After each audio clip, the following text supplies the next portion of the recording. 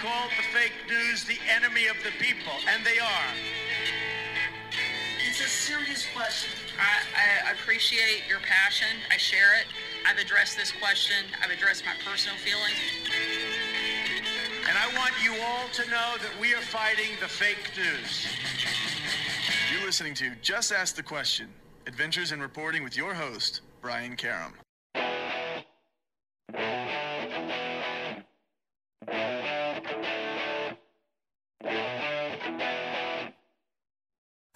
Hi, welcome back to Just Ask the Question. I am your host, Brian Karam, and it's time for our weekly review with the best-known analysts in the world joining me. Michael Zeldin, former federal prosecutor and editor-at-large from CQ Roll Call, John Bennett. This week we have a lot to talk about, including the latest fiasco at Fox, Mike Pence avoiding subpoenas once again, and, of course, you can't go anywhere these days without cops handing out weed to people and gauging how they react. So stick around. We got a lot to talk about. We'll be right back.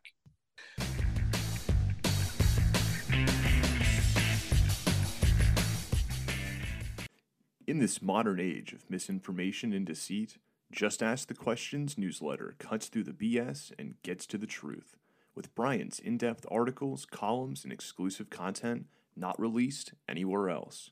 Get the scoop and stay in the know. Sign up for the Just Ask the Question newsletter now at substack.com/JATQ podcast.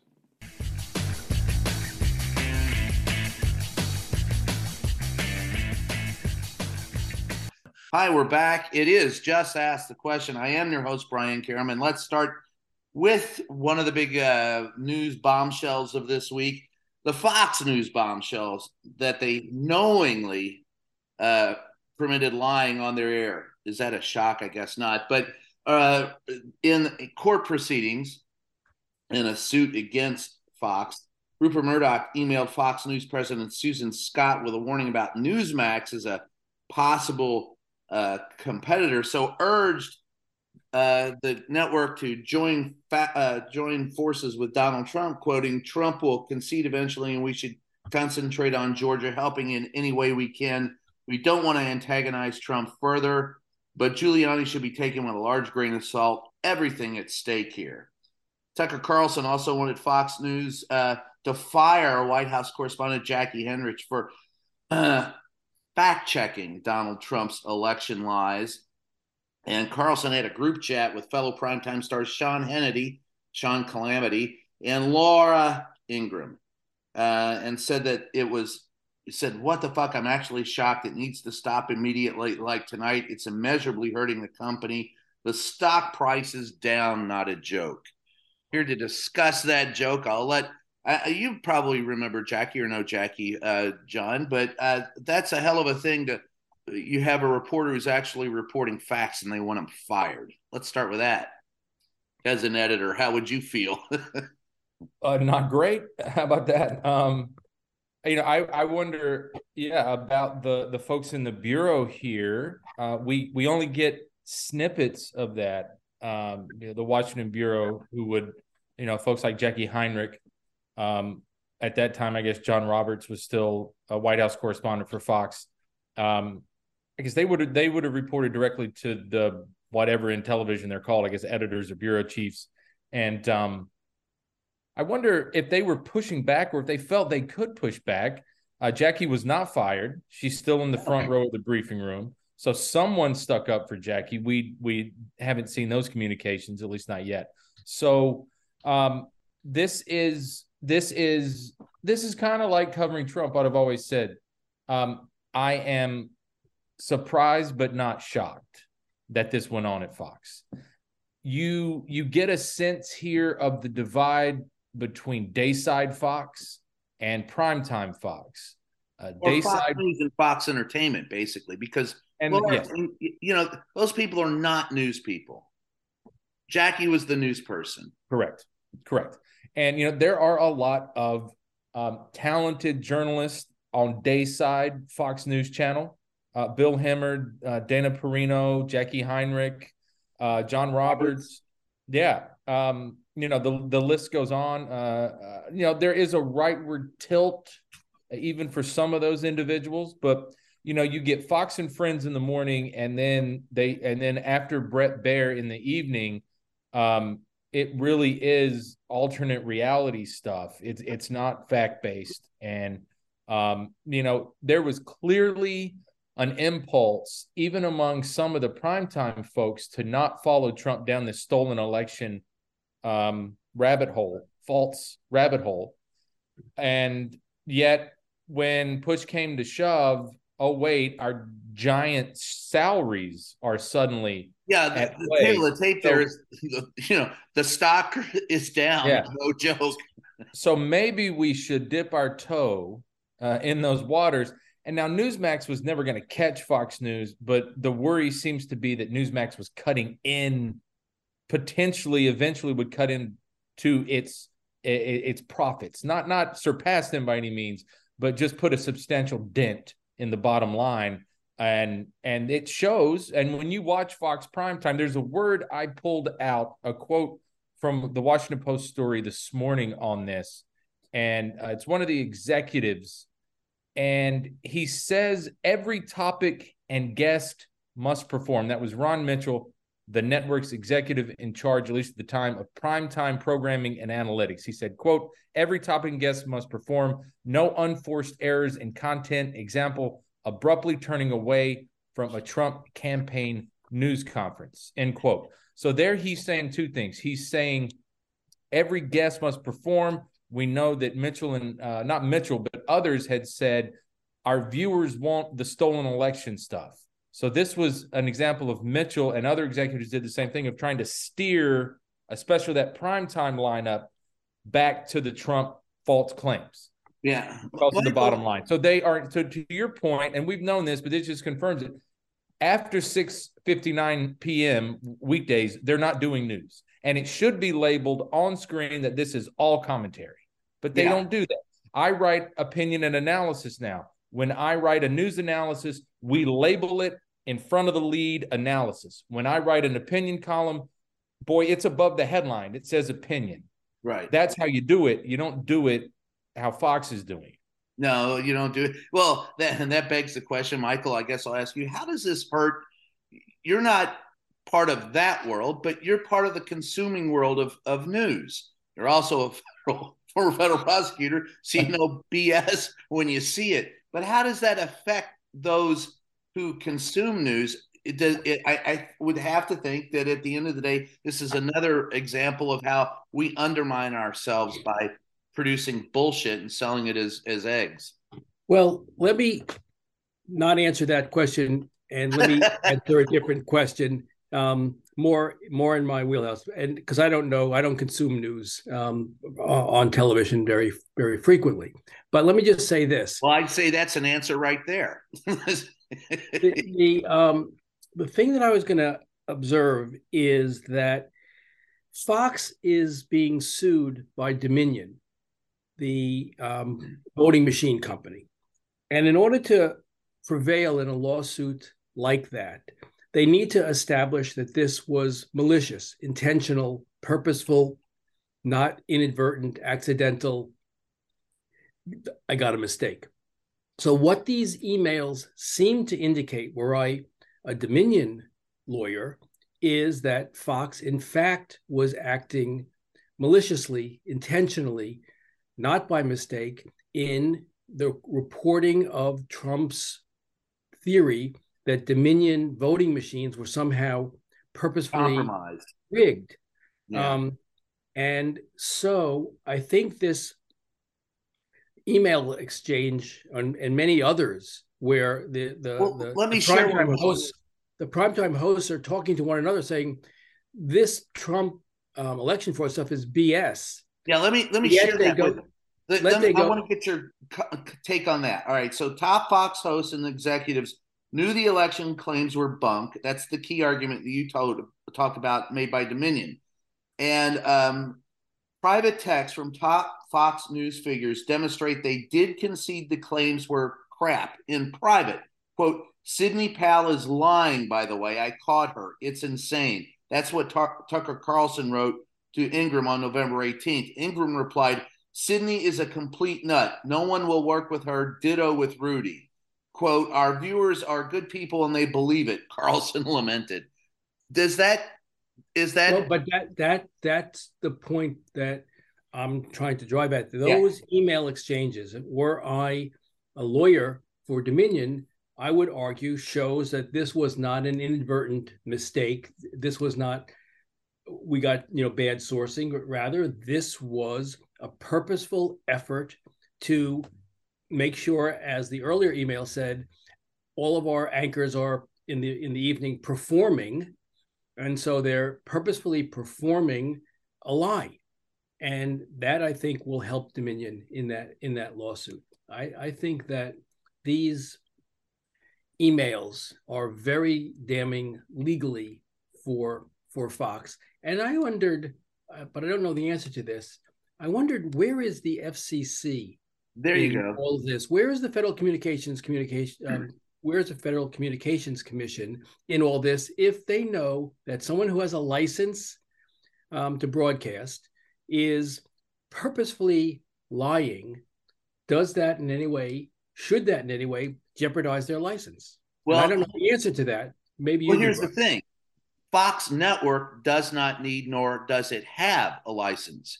It is the individual Fox stations that broadcast what Fox produces that have the licenses. And therefore, every Fox affiliate, every Fox station across this country opens itself up for FCC investigation and a revocation of their license should the FCC choose to do it. But what I think you point out is that there is a need for congressional action against networks who don't have, or at least some regulation for those, for the networks themselves, and not just those who hold the broadcast licenses. And I don't know if there's and that's a question I've asked repeatedly at the FCC. By what method, what lever could you pull to go after the networks? And they really don't have it. And remember, a lot of these laws that were passed regarding broadcasting were back when networks were more nascent. They were beginning, the bigger power was in the individual broadcasting licenses held by the stations. So I think it's long overdue for an overhaul to protect us from, libel. Right now, the only thing that protects us from that particular aggression is of the libel laws. And as you pointed out, you're saying that they're going after them for maliciously doing it. So absence malice, they could get away with it, but if they can prove malicious intent, that's how they'll nail them. And if you haven't seen the wonderful movie Absence of Malice, go look at that. I just referenced it obliquely. I'll close by saying that I find that it is not only an injury to Fox, but to everybody who produces journalism.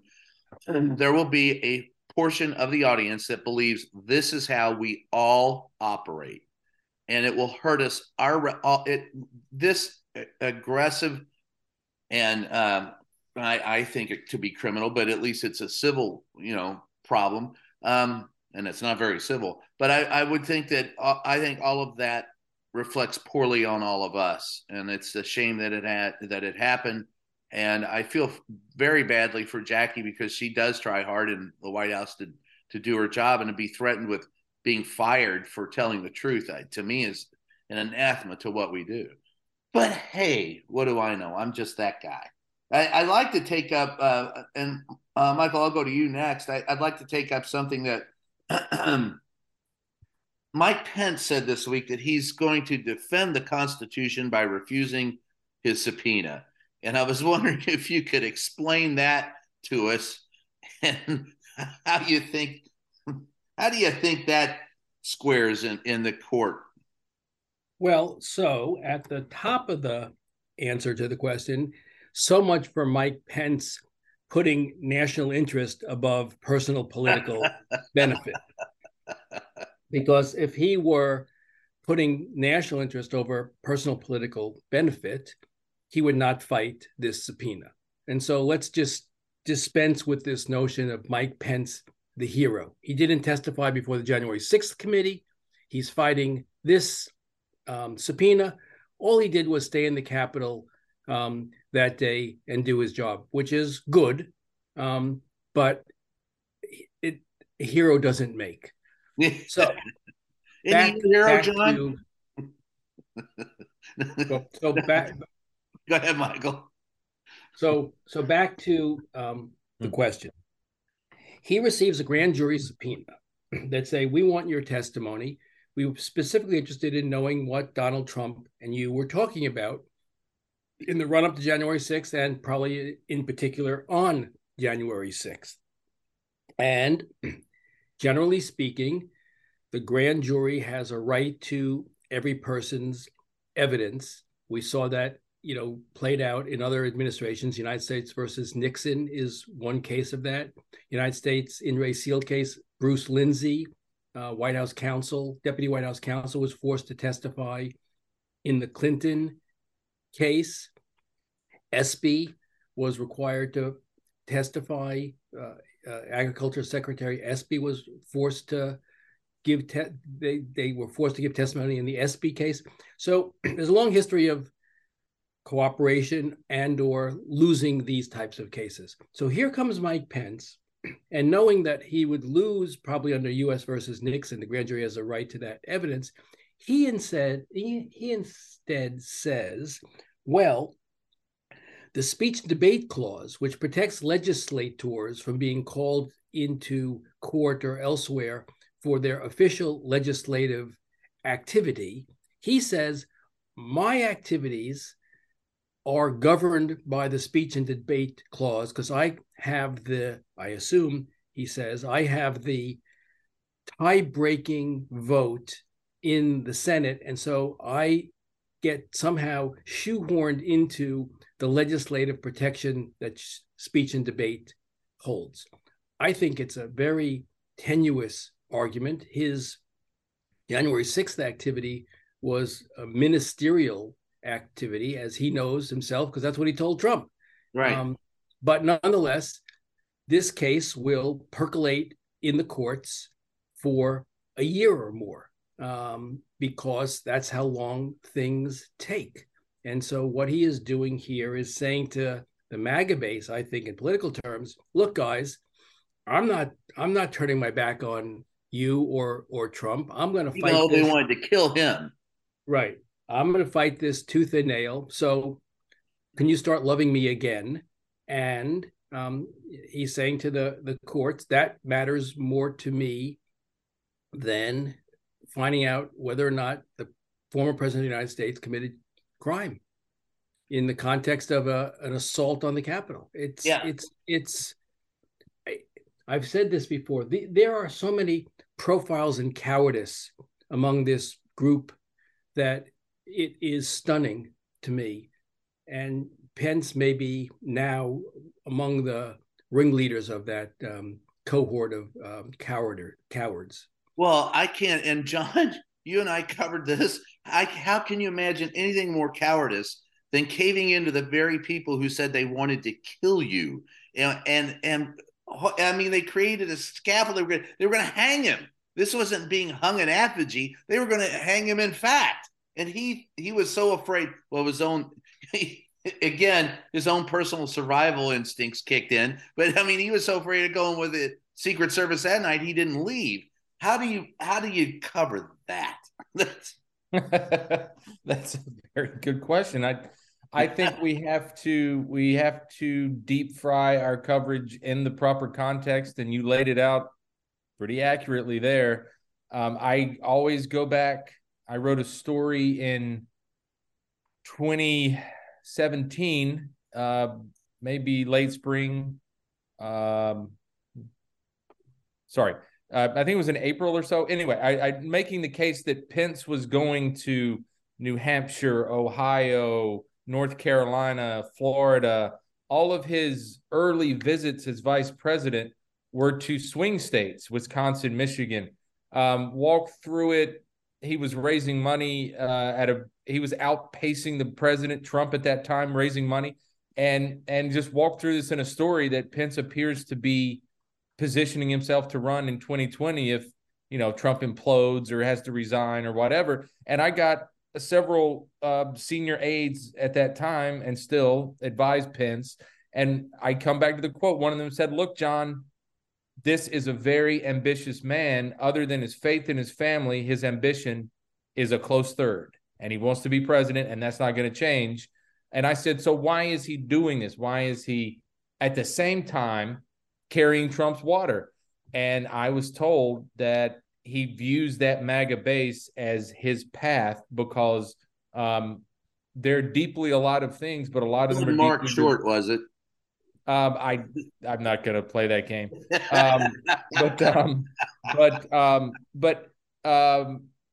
No, Mark Short at the That's time. a yes. Mark Short at the time was Trump's legislative liaison. So anyway, the upshot of the story is he saw the MAGA base as his ticket to the nomination at some point because they're deeply a lot of things, but a lot of them, at least, and I grew up in the South, I think people will understand what this means. At least on Sunday, a lot of them say they're deeply religious, and Pence saw that connection. Right. But then they chanted, a lot of the same people who I'm sure went back home and went to church Sunday were chanting that they wanted to hang him at the Capitol on January 6th. My colleague colleague that covers the White House and other beats, Niall Strange at the Hill newspaper, this morning, he published his top 10. He's a columnist, kind of like me. He's a hybrid reporter, columnist. He published his top 10 GOP candidates right now, and Pence is 7 or 8 out of 10. This isn't going anywhere. Nikki Haley is 11 or 12. In reality, I might have put him 8th or 9th with Niall, and I could have a beer sometime and talk about that. But yeah, it's just, this isn't going anywhere. He needs these people. He needs their votes. He needs their money. And, I think this is rather uncomfortable to watch and to cover. But, I guess Pence, he's no spring chicken. He feels like he has to do this. And he feels like he has to do this. You think he'll ever testify? No. Michael? Unless he's forced to. He'll never testify on his own. Right. He won't voluntarily testify. Correct. But he should, at the end of the court case, like Don McGahn, who stretched this out for 3 years after receiving a Mueller subpoena and finally testified. Pence will finally testify. The question is only when. And that, I think, is the gambit that Pence is playing, which is if it can get me a year without having to be seen as a snitch, then that's good for me politically, personally. Yep. Hell with the country. Hell with, the criminal justice system. Hell with the January 6th committee. If it's good for me personally, that supersedes all other considerations. And that sounds like everybody in the GOP today. On that note, we're going to take a short break, and when we come back, more subpoenas, more fun, and who, of course, can't forget Nikki Haley announced and Don Lemon went to Miami. So stick around. We'll be right back.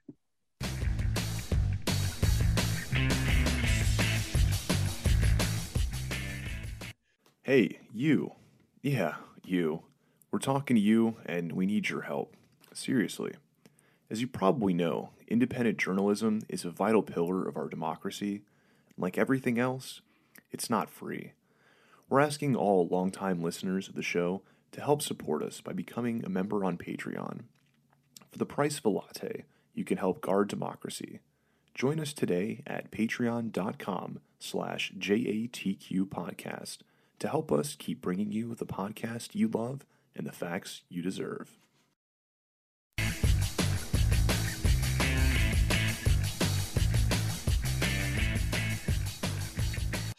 Hi, we're back. It's Just Ask the Question. I am your host, Brian Karam, and we've been talking about subpoenas and a lot of other stuff. Now, in addition to Pence getting a subpoena, Meadows was subpoenaed, Trump Mar-a-Lago attorney Corcoran was subpoenaed, declined to answer, citing attorney-client privilege. Meanwhile, the DOJ is seeking to get the testimony, saying the crime fraud exception allows it. Michael, I'll let you chime in with that first. My question on all of this is, for the viewing public and for the readers, for the audience, convinced that nothing is ever going to happen on any of these cases? Do these subpoenas support that, or do you believe that it shows that there's actually action being taken? We'll start there. I think the latter. I think that the fact that this is a grand jury. So remember, this is not Congress. This is a grand jury, and grand juries receive evidence to determine whether crimes have been committed. So there's an active grand jury determining whether crimes have been committed. We don't know who the targets are, but we know that they are investigating potential criminal activity leading to indictments. So who's Corcoran and what does this mean? Corcoran is a Trump lawyer. He was one of the lawyers involved in certifying that the Mar-a-Lago documents were fully returned to the National Archives. He and Bop, I think her name is, signed the letter, or he drafted and made her sign a letter that says, like, to the best of our knowledge, we've returned everything there is after a thorough search. Turns out that search wasn't so thorough, and that statement may not have been accurate. They want to talk to him about it. And he has said, I can't talk to you about this because I have an attorney-client relationship. Now, remember, these are private relationships now at this point. It's not government, although I think the government attorney-client relationship would fall as well.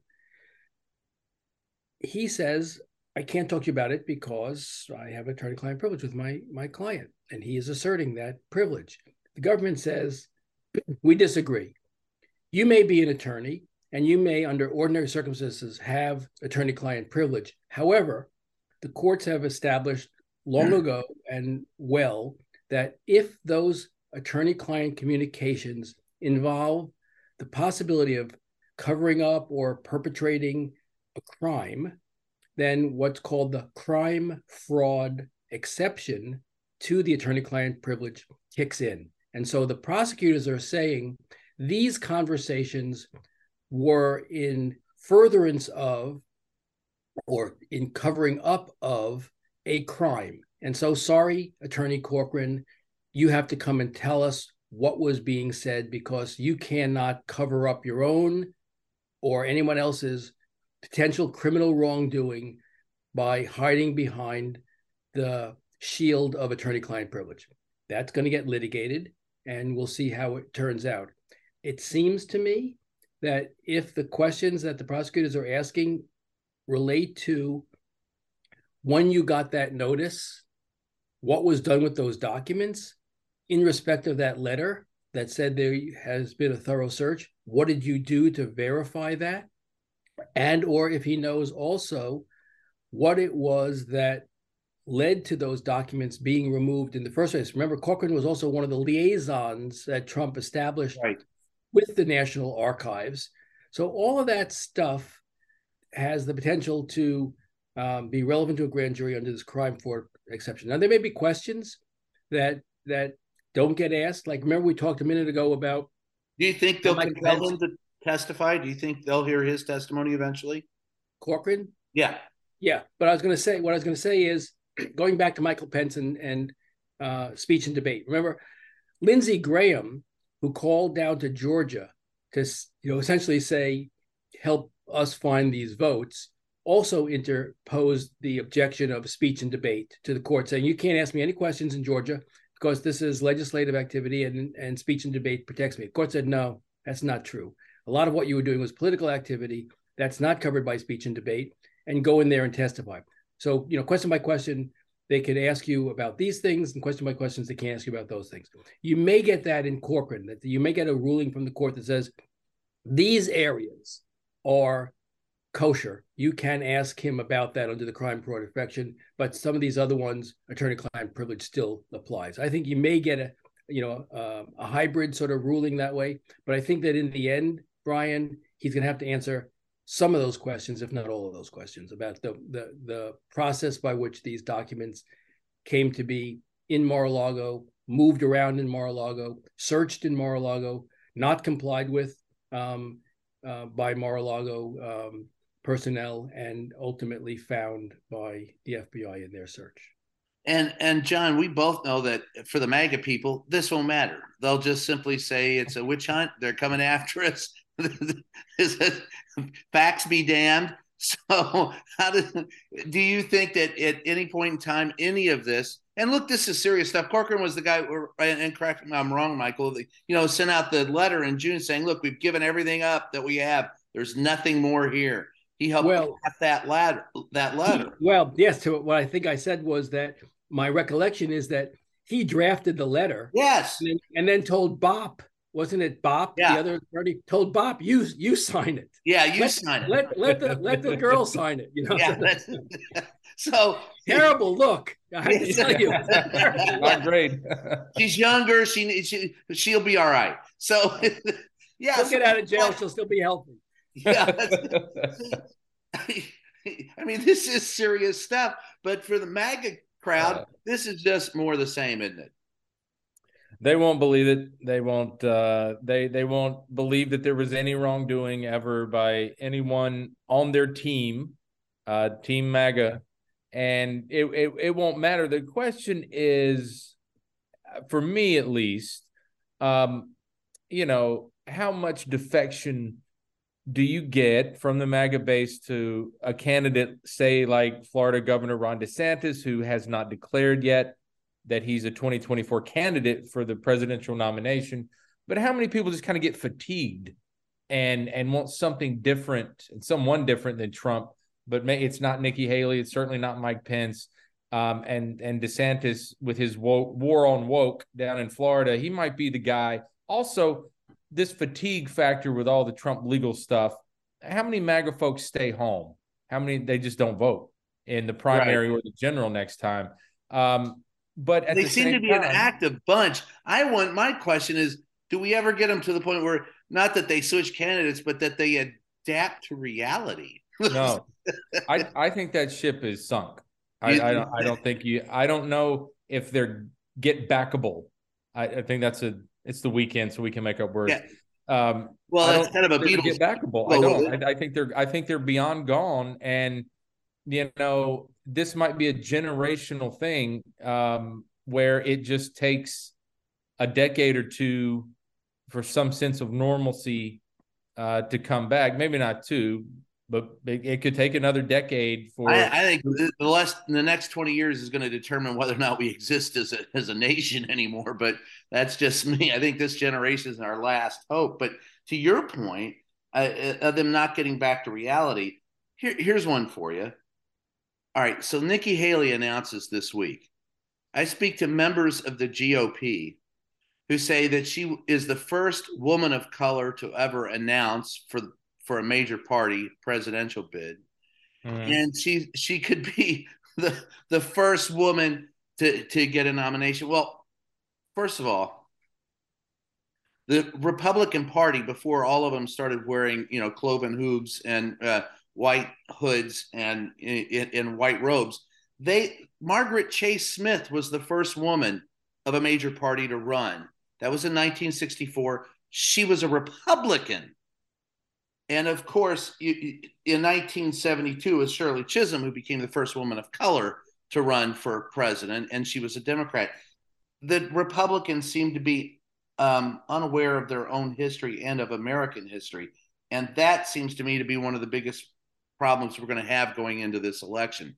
You wrote about and you talked about Nikki Haley announcing. What do you think? And Trump making fun of her. Where do you think her candidacy goes? Speaking of the MAGAs. Well, I'm used in my newsletter, or our newsletter, CQ Afternoon Briefing. Don't forget to subscribe to CQ.com. That she is. Now, what was that again? CQ.com. CQ.com. There you go. I'm mused that for Nikki Haley, remember, she's 51 years old. She has a lot of really good experience, presidential level experience, governor of a pretty popular state down south, South Carolina, and she was the UN ambassador, the American ambassador to the United Nations. So she's got domestic experience and foreign policy experience, and she's dealt with how a White House works before. So, she's got interesting experience. She's a woman, Indian American. She's a mother. And again, she's only 51, so she's got plenty of time to be president. So I get the sense she's probably introducing herself to the country for a future presidential run and angling for vice president, or at least to be the running mate on the GOP ticket this time. And I think she would bring a lot to the ticket as vice president this time. Women voters have been a problem the last few cycles, not just for President Trump, but for other Republican candidates, congressional candidates, and others. So Senate candidate to kill Roe v. Wade doesn't gain you a whole lot of. That's true. Right. So this could be a way to try to get some of those women voters back. I'm not saying does Trump making fun of her make any difference? Well, this is the magic of Donald Trump. Remember Lil Marco? Remember yes. Lion Ted? And now they're some of his biggest defenders in the Senate. So this stuff, it sticks for as long as it has to. And then he brings her up at a rally, or he does Hannity and at night, and he says, oh, well, you say things to win an election, but I really like Nikki. And that was just in the kind of the fog of war. And I had to say those things. And her record is her record's not quite that bad. And, I just said that because I have to play the Democrats game, and that's how you win elections, and the Democrats, and it's their fault. And people just forget it. That's the part of his magic is his followers, and a lot of Republicans who have supported him, who you wouldn't necessarily expect, like Lil Marco and Lion Ted, they go along with it. And he's just got this pull, this ability to shapeshift almost. So I don't think him making fun of her would prevent her from being his running mate, for instance. I think he could, with 4 media appearances and 2 rallies, it'd all be forgotten. There you go. Michael, your thoughts? Well, I'm not a big Nikki Haley fan. I don't like her policies. She seems like a nice enough person, but I don't like her policy. I didn't like her policies in the UN. I don't like her domestic policies. I don't like where she stands on almost every issue. So it's hard to be a Nikki Haley supporter. As to whether she has presidential legs, I don't know. It's hard to know. She seems, as conservative as she is, still by MAGA base terms, more moderate than many. And I don't know whether someone can be even, an inch toward moderation and make it out of Republican primaries. John may be exactly right that what this is to increase her visibility so that she becomes somebody's vice presidential pick. But I don't know who exactly picks her and who exactly she would agree to be second to. Well, other than Trump, I think she would agree. But I think if she says, look, notwithstanding Don Lemon, I'm young, and notwithstanding Don Lemon, Lemon's running for president. No, Don Lemon. You know what I'm referencing? Yes, I do. No, I'm kidding. Okay. Go ahead. We'll get to that in a minute. Yeah, we'll get to that in a minute. And I like Don Lemon a lot. So yeah, go ahead. But I think the point he was making was not a bad one. But anyway, she's young, and I think that tying her self to the coattails of a second Donald Trump or a third Donald Trump presidential run may not be what her political advisors would say is your long-term play. It requires him to be elected, and not due to her what happened to Pence. Pence's notion, I guess, when he ran with Trump in 2016 was, we'll do 4 or 8 years. I'll be the heir apparent, and I'll just slide right in, even though I'm an obscure Indiana politician. Didn't work out so well for him that way. I think that there's a long history of people who, fly too close to the sun, melt. And that is what I think one has to consider before joining a Trump campaign. Because what we've seen so far of his campaign is this is going to be the redux of the I've been slighted tour, not I have a plan for the future of America. No, this is his revenge tour. That's what exactly. And so why would you hook on to a revenge tour when you have stuff like this coming out of Fox saying that this was all a lie? I mean, I think that's a dangerous branding possibility for Haley. Yeah, I agree. And I'll go further than both of you. I'll close it this way and say that I don't think that any of those top 10 lists of potential GOP candidates have identified who will actually be the GOP candidate yet.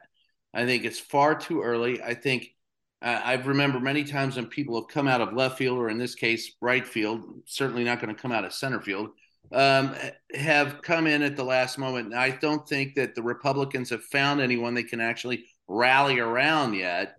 And that's because there's the small number of MAGA people and the Matt Gaetzes of the world are still controlling the party. And if there's any of the party left, the Mitt Romneys and such, I think that we should wait to see if someone emerges. And I still say if they ever get their sense about them, that Cheney and Kinzinger would be the one. They could never get out of a Republican primary, but they would be the most challenged to the Democrats in the fall of 2024. And Liz Cheney is no hero, and I'm no fan of hers, but what she did in January 6th is eminently translatable to votes, and Republicans and Democrats both that value sanity might see her as a candidate, but I don't think I said before, I don't think that'll happen. Now, you did mention, go ahead, John. Yeah, I just wanted to add an old source of mine wrote a blog post for Brookings this week, Elaine Kamarok, who was in the Clinton White House. And she noted, I thought it was very smart, that the more after Haley, we assume DeSantis gets in, Haley's already in, and really the two more Republican candidates. And the problem is, just like 2016, they start to offset each other because Trump's got the 36, 38% built in. DeSantis can get to maybe 29, and then the others just splinter the vote. And winner take all states, he gets the delegates, and you get two more of these candidates in, and if they stick it out long enough, 2-3 more, then it really advantages Trump, because DeSantis can't get that support from those others to get past Trump, and it's just a math problem. So if you get DeSantis in, Sununu in, Pompeo, Pence, unless Trump gets indicted and convicted, it's ball game. He's got the nomination. Yeah, good point. We mentioned earlier, before we go to break real quickly, I just want to cover this kind of quick, because I hate covering all right, how does the press cover something? I'm in. How do we act on the air? Sometimes we don't do so well. And so this week there was a blow up on the CNN morning set with Caitlin, who I know real well, and Don, who I know real well, and on a comment about Nikki Haley. And John, you brought it up. What were your thoughts on that? Well, I thought it was a strange thing to say. I thought it was a strange thing to say with two female. I want to refresh us as to what he said.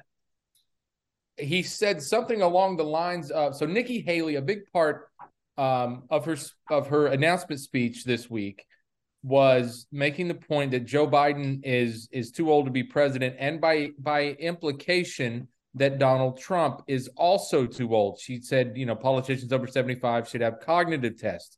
That would be Trump. That'll be Trump very soon. He's 74. So, she's doing her best to not end up the VP, at least to start, and trying to make the case that at 51, she's young, she's still sharp mentally, physically, she's in better health than both of those gentlemen. And Don Lemon said something along the lines of women are in their prime in their 20s, 30s, and 40s. So that would and then he went into something about Googling things, and Harlow and Collins pushed back, especially Harlow, who is a lot older than Caitlin Collins. So understood that she pushed back, and Lemon never clearly, even his cleanup, I didn't understand his cleanup. I didn't understand what he was saying. My mother is 73 and she's still pretty damn sharp, Don. Yeah. So, Michael, you said you agreed with his comments? No, not. I said that, but I didn't mean it. No. I meant until I didn't. That's right. Exactly right.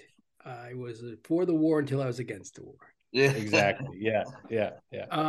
So Nikki Haley, agreeing with John Bennett, Nikki Haley says that inferentially Trump is getting too old and Biden is already too old, and we need young blood. Lemon says, well, she's not really young. She's in her late 40s, I guess. Is that what she is? 47? 51, I think. Then he said, so she's not really, women are not really young at that age. And that was stupid in the context of professional women in politics or in business or in law or in science or in anything like that.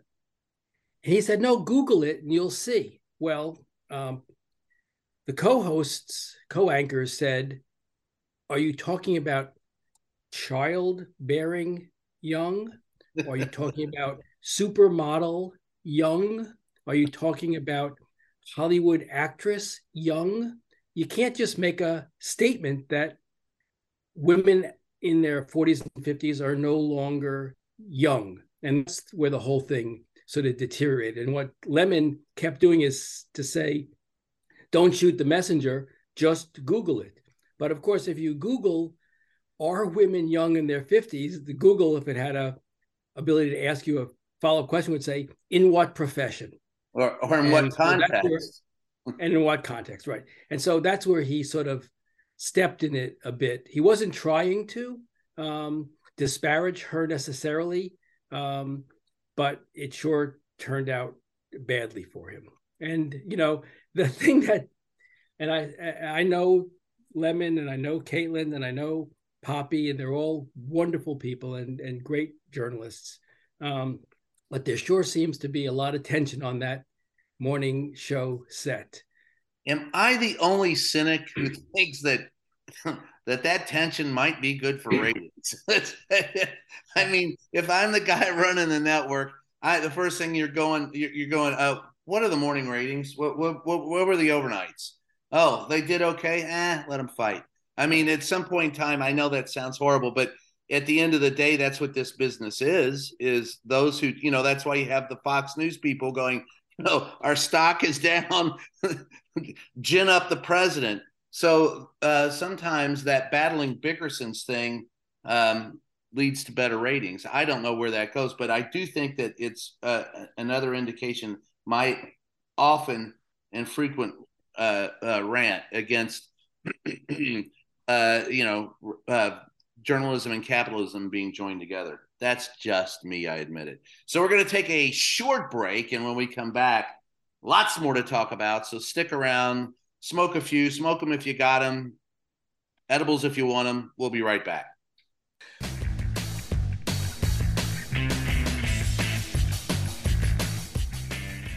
Hey, Just Ask the Question podcast listeners.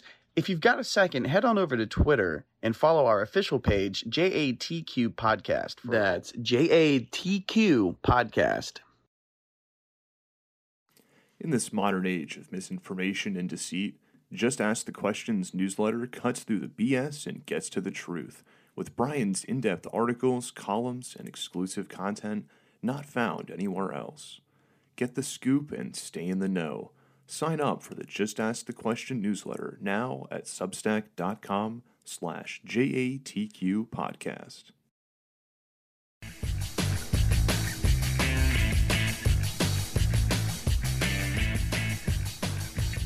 Hi, we're back. It's Just Ask the Question. I am your host, Brian Karam.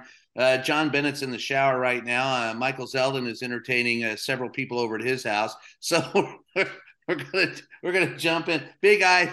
Oh, that wasn't a shower, was it, John? Okay. The shower. What are you talking about, Brian? I'm sitting right here. I'm fully clothed. I think. Thankfully. Yeah. And we're all glad for that. The shower. Okay. What are the well, that's next week's show. We talked about that. That's right. Okay. The continuing story, you can't get away from the continuing story of the hot weather balloons, but I want to get to that. But Michael Cohen, Michael, we talked earlier in this podcast about ongoing investigations, and Michael Cohen met with a Manhattan DA again this week, and I wonder now.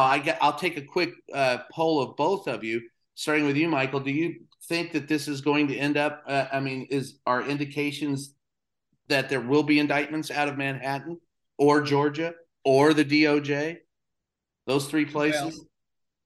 Well, out of Manhattan for the valuation of Trump properties before banks and insurance companies and tax authorities, I think they need Weisselberg's testimony. I don't think, I've said this before, not to disparage Michael Cohen, but I don't think you can make a case on Cohen and documents alone. I think you need somebody to explain them who was part of the scheme. And so do you think that means that they're going after Cohen to go after, they're using Cohen to go after Weisselberg?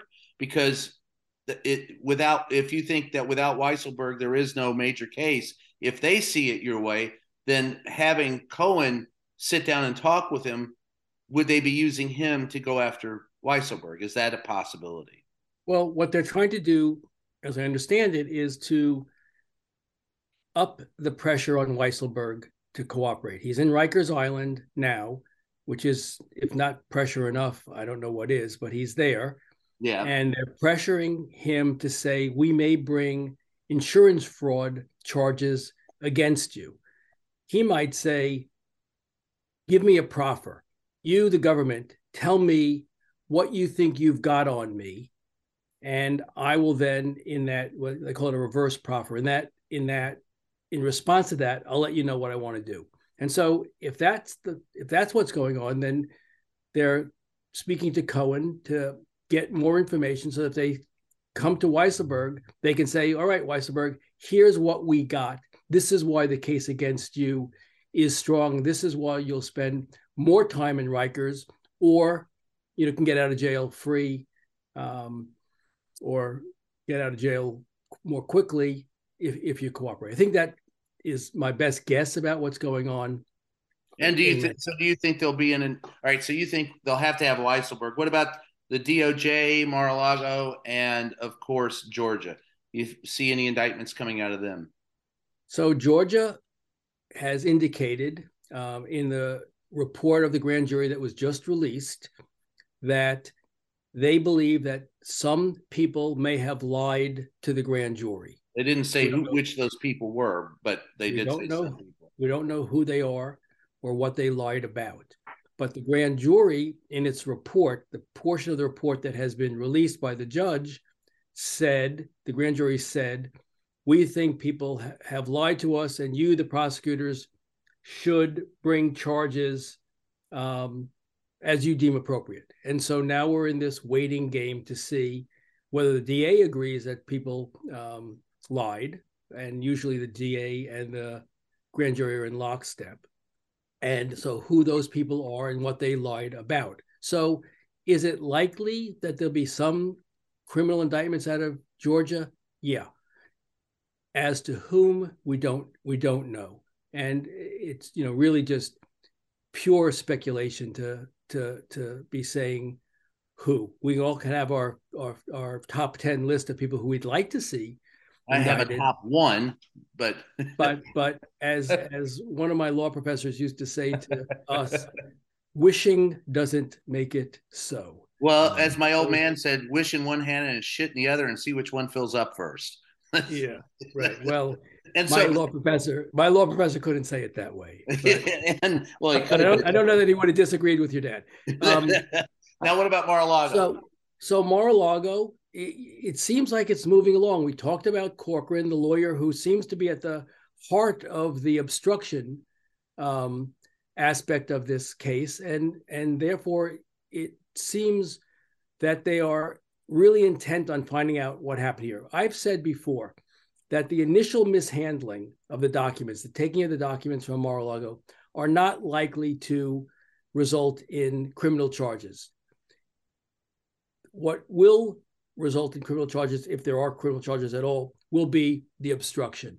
And the fact that they are trying to get to the lawyers who are key to knowledge of how those documents mysteriously appeared after the certification that there were no more documents is an indication that this is a serious case. You don't, in the ordinary course, breach the attorney-client privilege. That is not done flippantly. Right. The fact that they've told the court that they believe that there was criminal law violations, at least potential criminal law violations, in the conversations between Trump and his lawyers is, again, a serious indication that the DOJ is focused on this question of indictability. And I don't know the answer. Again, I don't know whether there will be indictments, but all I can say is that it looks very serious. There you go. And I'm going to say that in all three cases, I think Donald Trump will be indicted. There you go. There's my instant analysis, and it's hopeful. But I'll leave, and I admit it's hopeful and speculative, but there it is. John, I'll leave you with the last word. Those three cases. Speaking of speculative, and thanks to Michael, I do need a column idea for next week, and that top 10 list. Boy, that's a top candidate right now. There you go. Especially on a recess week with both chambers of Congress out and Biden overseas. So thank you for that. I think Georgia, you've asked the question, Brian, here before, will Donald Trump be indicted any of the three states where, New York, Georgia, or Florida? And I've always said I thought a Trump indictment is most likely, at least first, out of the Georgia case. But now, Michael brings up the grand jury report about perjury from witnesses. So I think not, if you expand it beyond the question, not just Trump, but Trump circle people, then Georgia seems like it's clearly the place to watch for any indictments right now. You don't lie to federal officials. That's just not smart. Michael can talk more about that than me. So can Michael. John, just one point to this. If the report of the grand jury is some people who appeared before the grand jury lied to us, Trump did not appear before the grand jury. Correct. So that doesn't implicate him. Right. Yeah. Sorry. Good clarification. Yeah. Trump on trying to overturn the election, and everyone else maybe for trying to help him do so, and also lying. So I think Georgia, if you're looking for any indictments, is the clear number one. And the Mar-a-Lago case or cases involving Trump and others, those are the two that I'm watching for indictments, including ones of the former president. Yes. Can I add just one last thing, Brian? Sure. Which is, we have not yet answered the part of your question, which says, what about the January 6th case? And is there a likelihood that there'll be indictments there for conspiracy to interfere with the transfer of power? And that's the most complicated and also potentially the most difficult. It's the most complicated to bring, most difficult to prevail on. But again, their indications are that the Justice Department is talking to people about this. This is the Pence subpoena. They want to talk to him about what happened on January 6th, because they have to tie Trump's knowledge to the insurrection, to the fraud. And that coward knows. And so the fact that they're going after the sitting vice former sitting vice president, and will challenge his assertion of speech and debate privilege in court, indicates, again, a seriousness of purpose in a methodical undertaking. People may not be happy that it's not moving as fast as possible. But it is moving. But I think it is moving, and I think it's moving, as I said, with a seriousness of purpose. And we'll just have to, wait on this. Tom Petty sang what, Brian? The waiting is the hardest part. There you go. And on that wonderful note, I want to thank everybody for being here this week. Waiting is that could be the watchword of our podcast. Waiting is the hardest part. You can say that's right. Attorney Zeldin says the waiting is hard. So last week we had the Stevie Van Zandt shout out. Now we have the Tom Petty shout out. So listen, everybody, I'm going to go around, plug what you want. John, what would you like to plug this week? We've got the newsletter at cq.com, and check out my weekly column every Friday, rollcall.com. And Michael, your turn. I continue to host the podcast That Said with Michael Zeldin. We just released, as I said last week, the 2-part interview with Carl Bernstein, and coming up this coming week is a 2-part interview with Karin Demerjian and Rachel Bade, who wrote a book called Unchecked, the subtitle of which is How the Democrats Blew the 2 Trump Impeachments. An interesting book and a fascinating conversation. Sounds good. And the name of this podcast is Just Ask the Question. You catch my stuff on Salon. The name of the book is Free the Press, available wherever fine books are sold now in its 3rd printing. So stick around. We'll catch you next week. I am Brian Karam. The name of the show is Just Ask the Question. Thanks for joining us, and we'll catch you next time.